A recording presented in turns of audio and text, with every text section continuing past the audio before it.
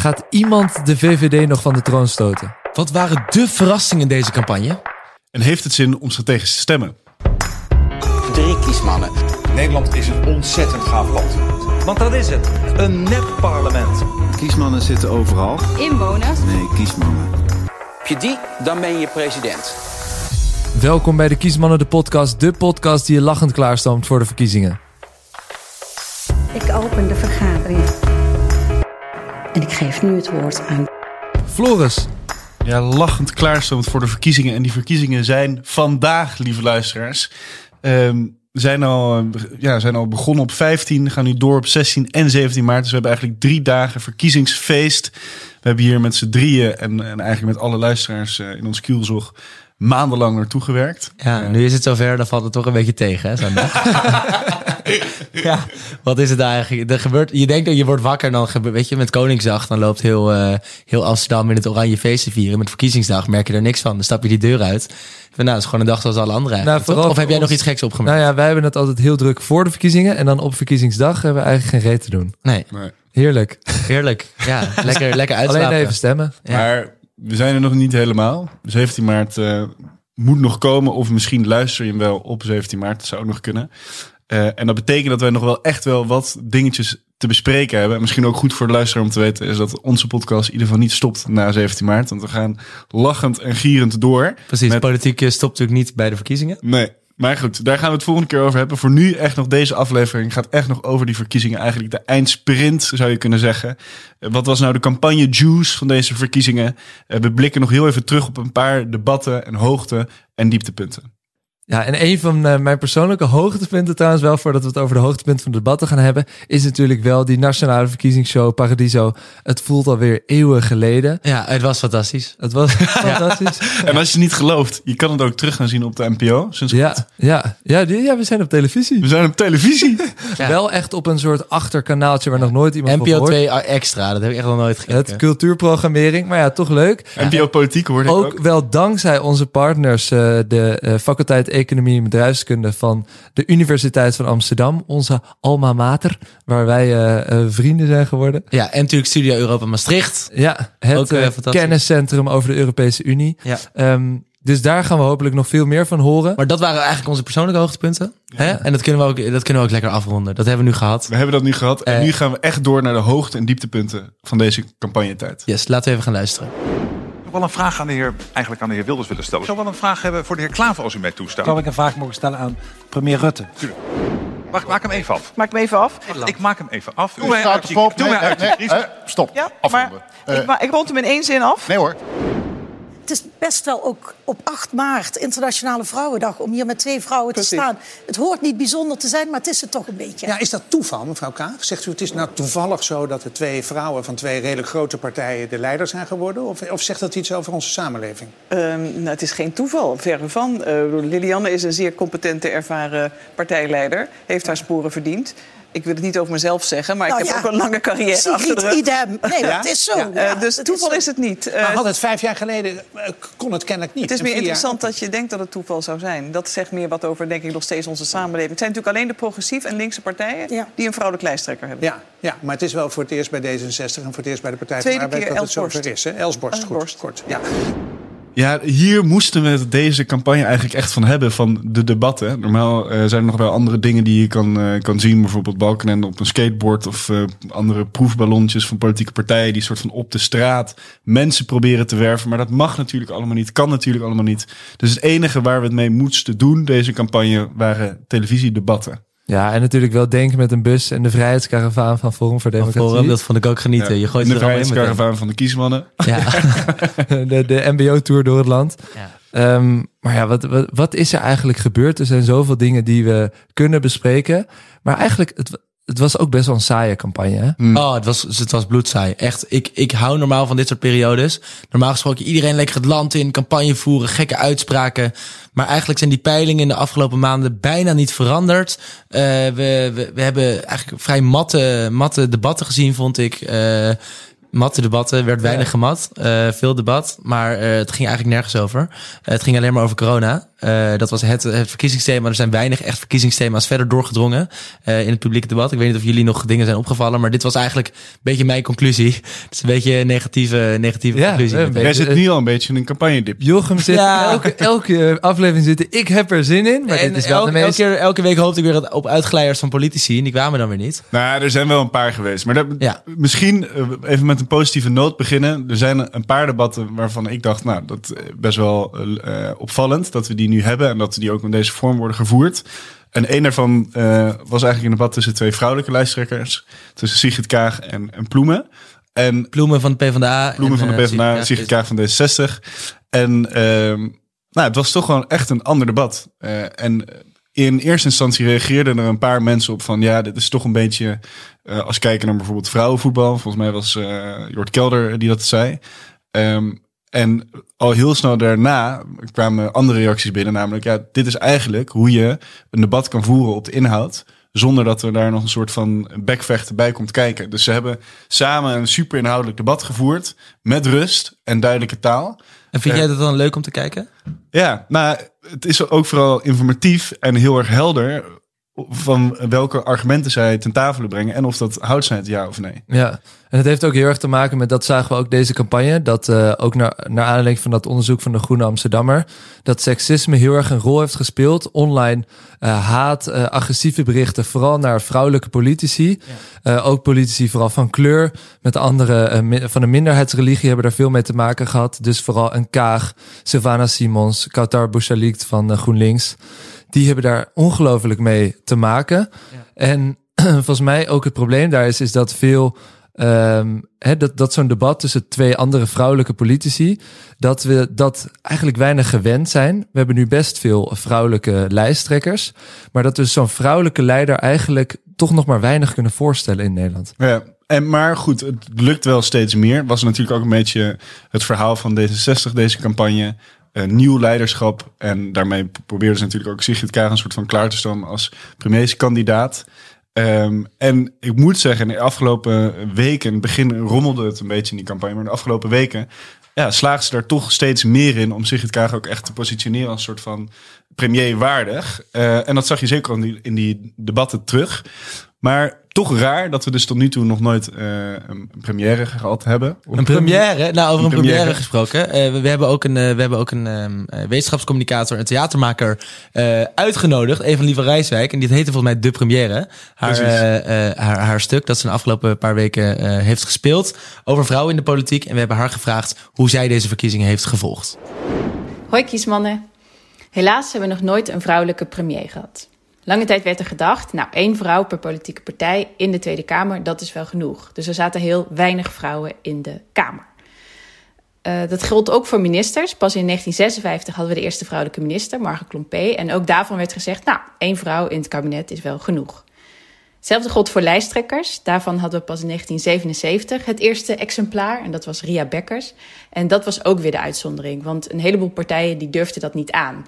Er waren ook communicatiebureaus in die tijd. En die zeiden, een vrouw als lijsttrekker, dat moet je misschien niet doen. Dat gaat je stemmen kosten. En omdat ons beeld van politiek leiderschap dus al heel lang een man is, denken mannen ook sneller dat ze geschikt zijn voor de politiek. Het is een Amerikaans onderzoek waaruit blijkt dat mannen en vrouwen met dezelfde capaciteiten, dat vrouwen dan minder snel denken dat ze geschikt zijn voor de politiek. En dus als vrouw om te zeggen, ik wil lijsttrekker worden, ik wil premier worden, dat vergt nog altijd meer moed dan bij een man. Want bij een man vinden we het doodnormaal en bij een vrouw is het sneller, kan ze het wel? Wie denkt ze wel dat ze is? Ja, dus wat Evelien eigenlijk zegt, eerste deel van haar bericht is, we hebben een verkeerd beeld of we hebben eigenlijk een tekortkomend beeld als het gaat om leiderschap. We denken alleen maar, als we aan leiders denken, denken we mannen. Nu is de vraag, heeft Evelien eigenlijk nog hoop op een vrouwelijke premier? En nog heel even, want ik denk, dat is ook niet heel raar. Want het laatste deel van haar bericht is dat ze zei van, daarom stellen vrouwen zich eigenlijk 2 keer de vraag voordat ze zich kandidaat stellen. En je haalde net het onderzoek aan van de Groene Amsterdammer. Ja. Het is ook niet raar dat ze die vraag 2 keer aan zichzelf stellen, als je in acht neemt hoeveel bakken stront ze over zich heen krijgen in vergelijking met mannelijke politici. Ja, en met dat in ons achterhoofd is er nog hoop. Ik ben wel hoopvol, want dit jaar hebben we ontzettend veel vrouwelijke lijsttrekkers. En niet alleen bij kleine partijen, maar ook bij D66, SP en de Partij van de Arbeid. En dus hoop je dat mensen het ook gewoon normaler gaan vinden dat vrouwen met elkaar debatteren over de koers van het land. Wat niet helpt is als een Jort Kelder bij Op1 gaat blaren dat een debat tussen Ploem en Kaag dan bijvoorbeeld vrouwenvoetbal is, waarbij er niet op de knieën gemikt wordt. Je kan ook gewoon zeggen, Jort, het is normaal als 2 vrouwen met elkaar in debat gaan over Nederland en over de stand van het land. Nu VVD, CDA en uiteraard PVV nog, want die hebben nog nooit een vrouw als lijsttrekker gehad. En ik heb alle vertrouwen in dat bij de volgende verkiezingen er een vrouw in het torentje terechtkomt. Ja, dat gaan we natuurlijk allemaal volgende verkiezingen zien. Maar ik denk duidelijke taal van Evelien van Rijswijk. Maar er zijn nog meer verrassingen geweest deze campagne. Ja, toch leuk dat Jort Kelder, vriend van de show, toch ook weer even een kleine step in de back krijgt hè? Van onze Evelien. Dat is heel goed, terecht punt. Terechte kritiek inderdaad. Nou, één ding wat mij ook is opgevallen, en dat zie je eigenlijk wel elke verkiezing weer, is dat die persoonlijkheidscultus van politici weer helemaal gecultiveerd werd. Ja, noem eens een voorbeeld. Wat heb jij gezien? Één ding wat ik, een fragmentje toch wat ik wilde meenemen, is dat tijdens een van die Pauw-lijsttrekkersdebatten tussen Rutte en Wilders kwam er zo'n momentje tussen dat er een persoonlijke vraag mocht worden gesteld van de ene lijsttrekker naar de andere. Laten we eens even luisteren. Ja, ik hou heel erg van huisdieren. En ik heb 2 katten en ik vroeg me af, en toen ik van huis wegging en met mijn vrouw sprak over de persoonlijke vraag naar Mark Rutte, zei ze eigenlijk, ja, heeft Mark Rutte eigenlijk huisdieren? Ja, ik ben echt een dierenmens. Ik ben opgegroeid met honden.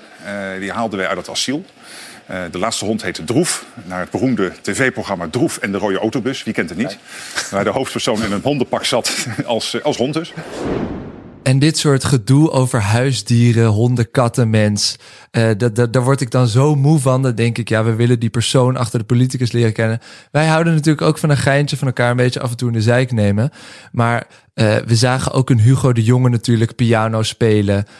We zagen hem zingen. Ja, ik vind dat prima als ze dat in eigen campagnes en zo, in campagnefilmpjes, dat vind ik allemaal prima. Ze dat van zichzelf willen laten zien. Ja. Maar waar ik me nog het meest aan kan irriteren, als ze dan bij Jinek zitten, of ze zitten gewoon bij een goed praten. Ja, hier wint ik me echt over op. Ja, ik zie het. Dan zitten ze in dat praatprogramma en als het dan nog over katten gaat, dan denk ik, ja, luister, je hebt als journalist ook gewoon een verantwoordelijkheid om deze politici, of ze nou links of rechts zijn, allemaal gewoon heel kritisch te bevragen over een partijprogramma. En als we het dan nog gaan hebben over huisdieren, daar was ik ook echt klaar mee. Kijk, als ze dat in een eigen campagnespotje doen, volgens mij denk ik, is prima. het duidelijk. Ik ben ook wel ergens bang dat wij nu denken van, gaan de kiesmannen nu zeggen dat er minder gegrapt moet worden? We moeten het meer over katten hebben. Ja, wij hebben toch ook geen huisdieren. Maar nee. Ik had zelf ook nog wel een dingetje wat opviel. Dus we hadden die kritiek op vrouwelijke lijsttrekkers. We hadden deze persoonlijke kanten van politici. Geen kritiek op vrouwelijke lijsttrekkers.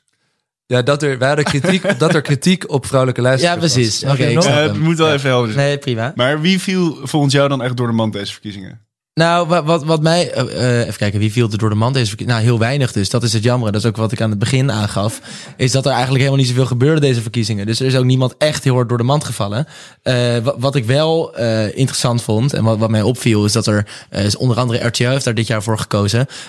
Dat mensen heel graag de kiezer toch probeerden aan het woord te laten. We zien natuurlijk dat ze niet op volle pleinen kunnen staan om hun Jesse of hun Lilian aan te moedigen. Maar die werden toch betrokken in debat. En dat leverde gewoon hele grappige fragmenten op. Onder andere in het RTL-debat dat Geert Wilders door een Marokkaanse vrouw werd uitgenodigd om couscous bij haar te komen eten. Waarin hij vriendelijk bedankt voor de couscous, maar toch wel een keer graag langskwam.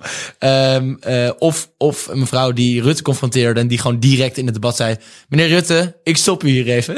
Ja, dat was wel echt briljant. Dat ging over de toeslagenaffaire. Maar het is wel grappig om te zien dat op het moment dat politici voor een echte burger worden gezet, dat het dan opeens heel ongemakkelijk wordt voor politici om daarop te reageren. En dat vond ik persoonlijk een van de hoogtepuntjes van dit, van die debatten, om te zien hoe die awkward momenten tussen politici en het normale volk direct voor zich, om daarmee geconfronteerd te worden.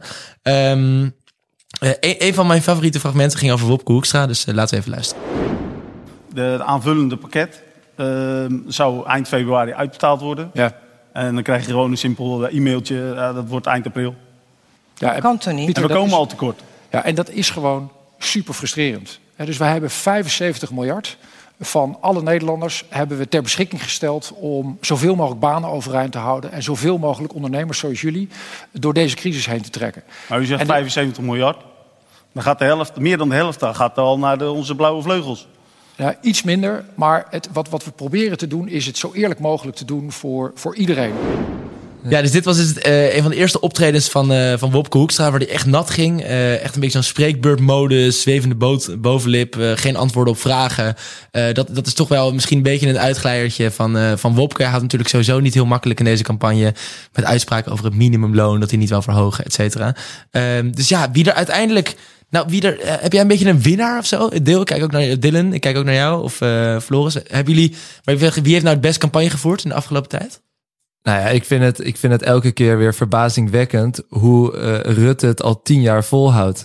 Je kan dat alleen maar beapplaudisseren, als dat een normaal Nederlands woord is. Ja. Hij staat gewoon torenhoog in de peilingen. En ik weet niet wat er allemaal mee te maken heeft dat hij dat zo goed doet. Maar mensen pikken het gewoon van hem.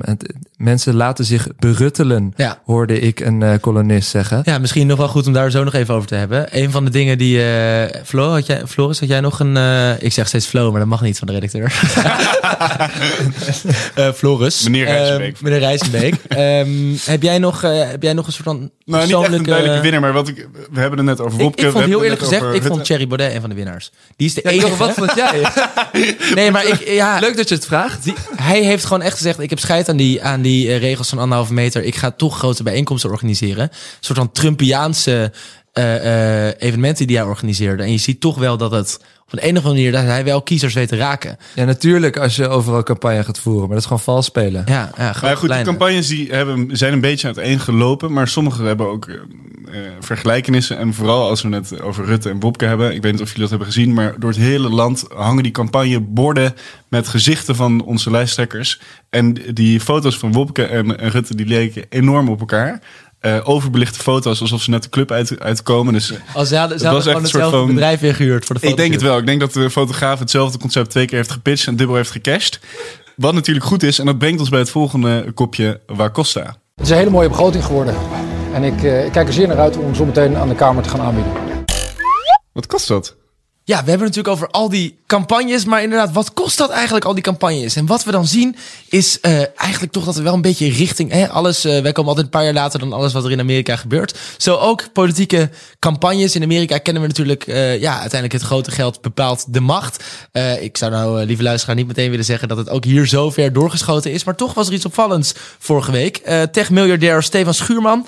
Die had opeens een soort van de staatsloterij, leek hij wel te zijn, voor alle politieke partijen. Hij had onder andere 1 miljoen euro in de partijkas van D66 gestort. Dan val je toch wel even achterover, volgens mij op een begroting van 4 miljoen, campagnebegroting.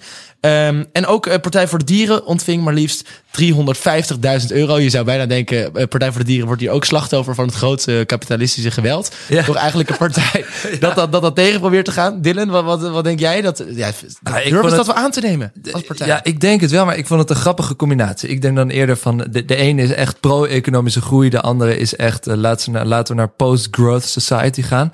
Ik vind dat een gekke keuze eigenlijk van die vent. Ja, en het komt bijna neer op de vraag, en dit is misschien net een wat andere wat kost dan dat we het normaal insteken, omdat dit ook echt wel een discussie op zal leveren, is op de vraag in hoeverre kunnen we het eigenlijk toestaan dat zulke grote campagnedonaties, dat we die rechtvaardigen? Zou het mogelijk moeten zijn dat een campagne zomaar 1 miljoen euro verdient? Want ik heb verder sowieso nog even onderzoek gedaan naar hoe zit dat nou met andere partijen. En onder andere zie je ziet dat die partijdonaties best wel schimmig zijn. Zo ontving de VVD de vorige campagne opgeteld bijna 9 ton van stichtingen die nauw aan de VVD verbonden zijn.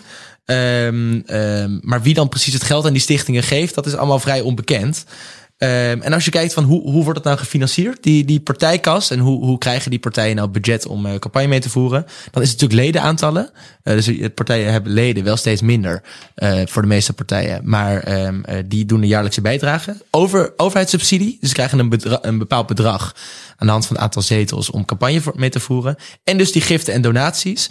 En dan zie je gewoon dat die donaties helemaal de pan uitreizen. Ja. Onder andere D66, Partij voor de Dieren, maar ook de VVD ontving dit jaar bijna 500.000. De FVD bijna 8 ton.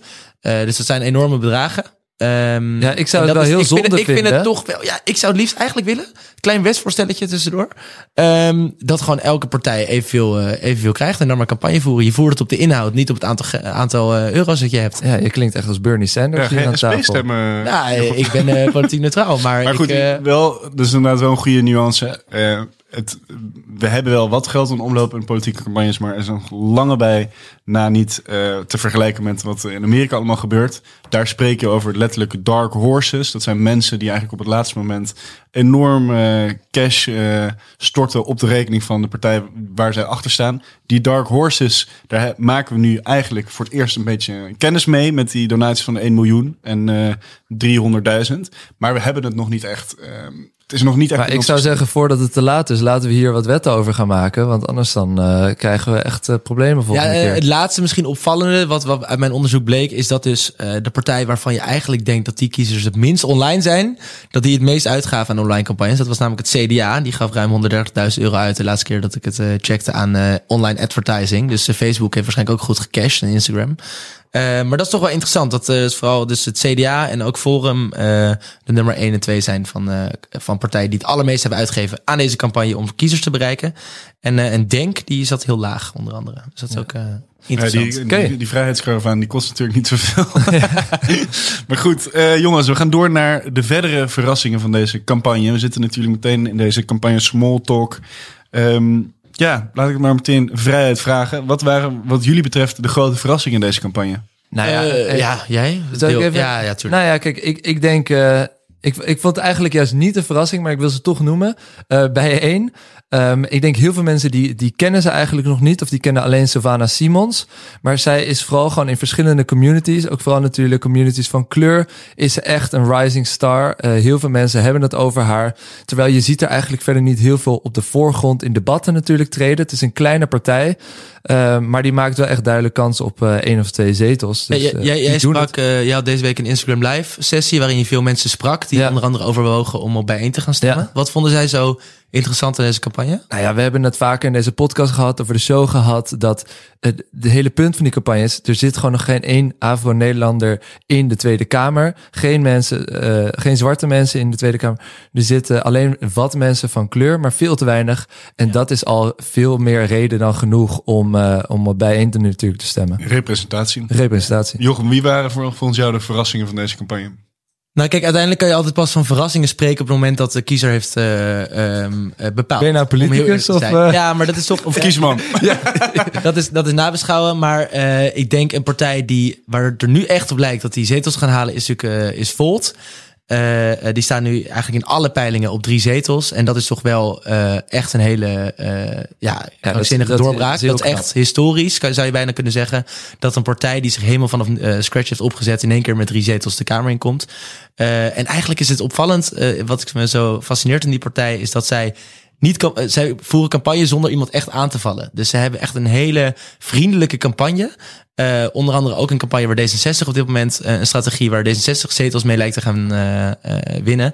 Een hele vriendelijke campagne met een heel sterk verhaal dat er meer Europa moet. En dat is ook wel eens lekker in de politiek. Dus ik vond dat een hele bijeen heeft een hele kritische campagne. En dat is niet beter of slechter, maar dat is wel echt heel kritisch op het kartel. En eigenlijk, of het kartel, dat moet ik niet zeggen. Excuus. Ja, en daar komt de stem voor toch uit de bus. Heel duidelijk. Nee, maar ze noemen zichzelf ook radicaal. Ze zeggen dat er moet radicale verandering plaatsvinden. En bij Volt is het juist eigenlijk heel genuanceerd. Heel positief. Een hele andere manier van campagne voeren, maar wel echt een opvallende. Dus wat me ook wel opvalt is dat het wordt vaak inderdaad gezegd, het is een nieuwe partij. Wat eigenlijk natuurlijk niet is. Want in feite hebben ze al eens een keer meegedaan in de Nederlandse politiek. Maar toen ging het om een zetel in het Europees Parlement. Ja, toen zijn ze gefaald. En nu proberen ze het dus bij de nationale politiek. En grappig genoeg lijkt ze dus hier meer kans te maken op een zetel in de Kamer dan een zetel in het Europees Parlement. Terwijl het juist bij uitstek een Europese partij is. Ja, dat komt ook wel. Nee hoor, dat maakt verder niet uit. Nee, we willen gewoon ik doe gewoon even een Jochemke. Ik vraag aan mezelf wat ik ervan vind. En dan zeg ik het.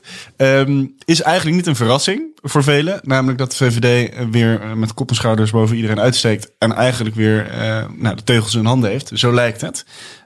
En de vraag is natuurlijk, kan dat op een gegeven moment nog gaan omslaan? Ja of nee? Ja. Ja, wat we natuurlijk gezien hebben de afgelopen weken, maanden, is dat Rutte samen met de jongen van het CDA natuurlijk een soort zendtijd voor politieke partijen hebben gehad. Elke dinsdagavond ongeveer. Het ging over corona, vaccinaties, quarantaine, lockdown.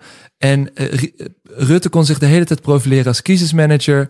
Hij was de man die het kon doen. Je ziet het ook op de posters. Samen sterker verder. Ja, en eigenlijk komt die hele oppositie, met uitzondering van de PVV misschien, lukt het ze niet om groot in de aandacht om te komen. Je zou bijna kunnen zeggen, vooral links is enorm aan het slapen. Die is gewoon helemaal, die komt er eigenlijk helemaal niet uit.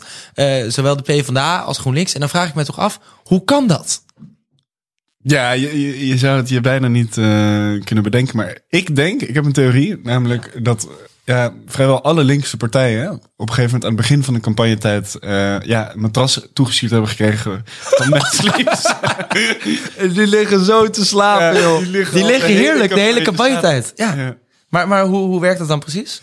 Nou ja, kijk, Mad Sleeps is het online matrassenmerk met één soort matras, perfect aanpasbaar voor iedereen.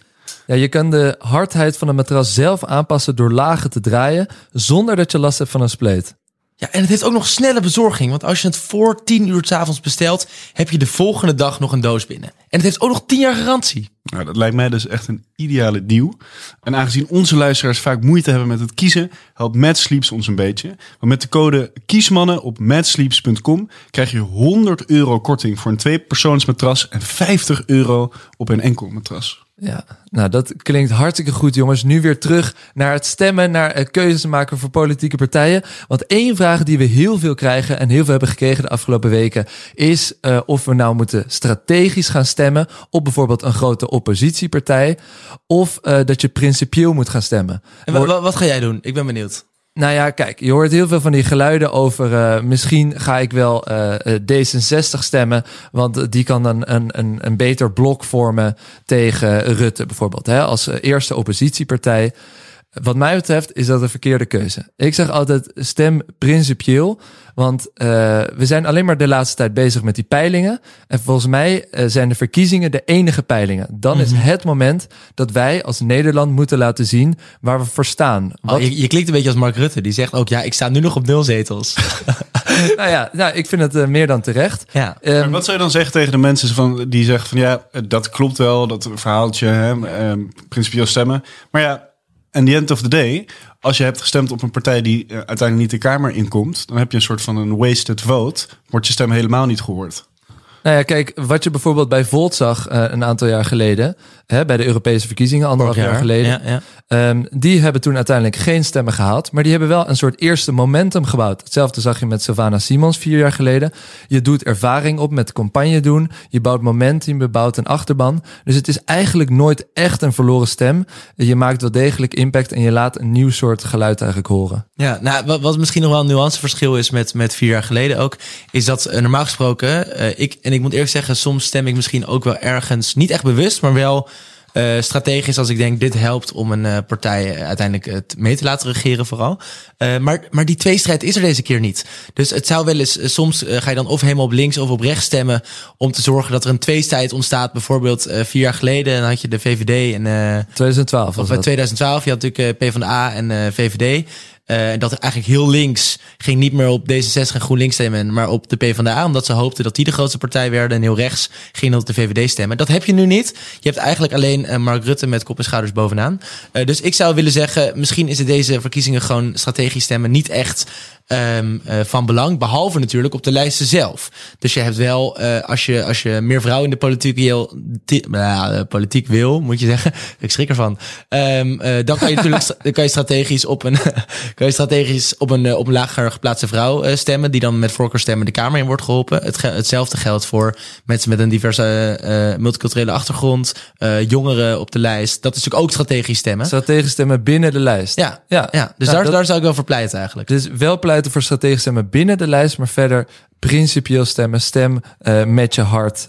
Dat is denk ik de beste afspiegeling dan uiteindelijk van wat Nederland vindt deze verkiezingen. Ja, we hebben het nu over al die debatten gehad van de afgelopen weken. Pietje saai, vond ik zelf. Ja, Had jij nog een leuk idee? Het waren weer matte debatten, zoals je zei. Daar sluit ik me helemaal bij aan. En wij hebben een waanzinnig wetsvoorstel om die debatten helemaal om te gooien. Een waanzinnig wetsvoorstel.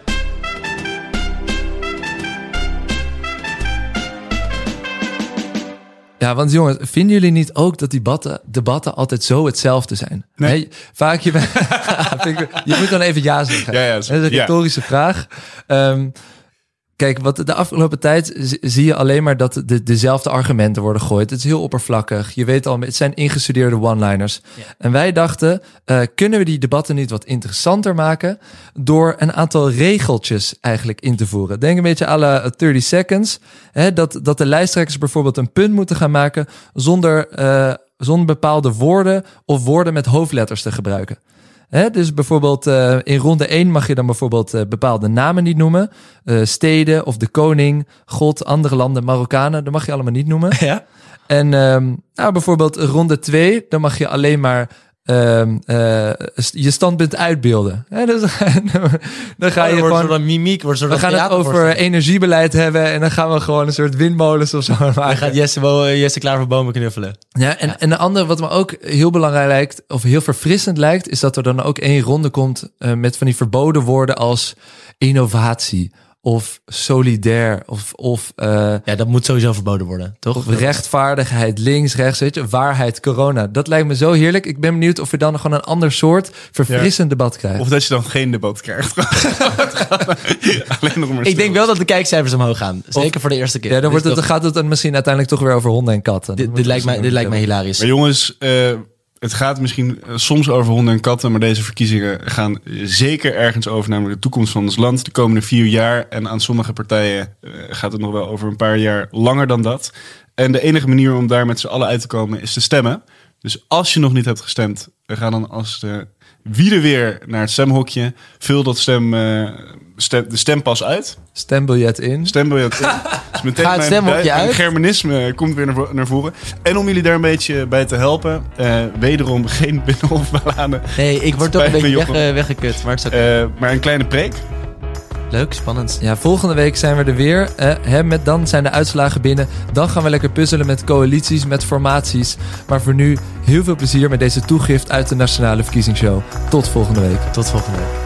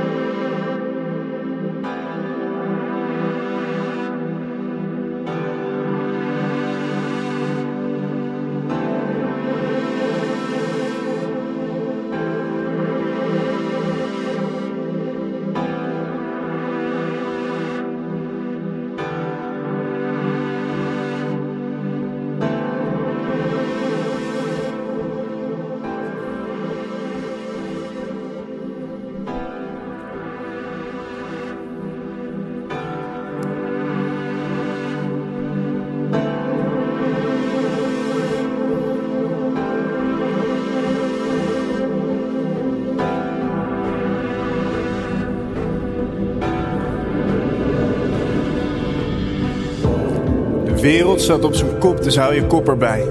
Nu is niet de tijd om je hoofd te laten hangen en te verlangen naar het verleden. Er is genoeg om mee te dealen in het heden, dus hou je kop erbij. Stap niet opzij, maar stap naar voren. Laat je stem horen. Niemand wordt uitverkoren geboren, maar iedereen wordt geboren met 1 stem.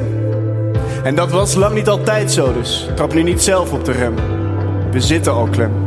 Gevangen in een pandemie, snakkend naar een nieuwe politieke strategie. Over hoe we willen samenleven in deze samenleving.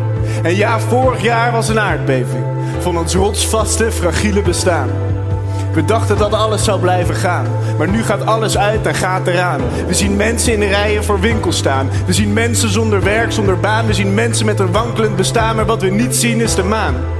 Want we mogen na 9 uur niet meer naar buiten gaan. En ga dan niet rellen in de straat, maar ga rellen in het stemhokje. Zeg daar waar het op staat. Stem links, stem rechts, stem diagonaal, het kan allemaal. Stem voor of tegen, maar spreek een duidelijke politieke taal. En ja, ik weet het. Het is een rare politieke dans. Eeuwen oud, met een 4-jarig cadans. Maar zonder wrijving geen glans. En zonder jouw stem raakt de democratie uit balans. Dus geef het een kans. Druk dat potlood op het papier en kleur het rood. Ga ergens voor staan en maak jezelf groot. Zet jezelf en je generatie op de kaart. En als je niet voor jezelf stemt, stem dan voor een ander. Maar stem op 17 maart. Want Nederland, waar moet het naartoe?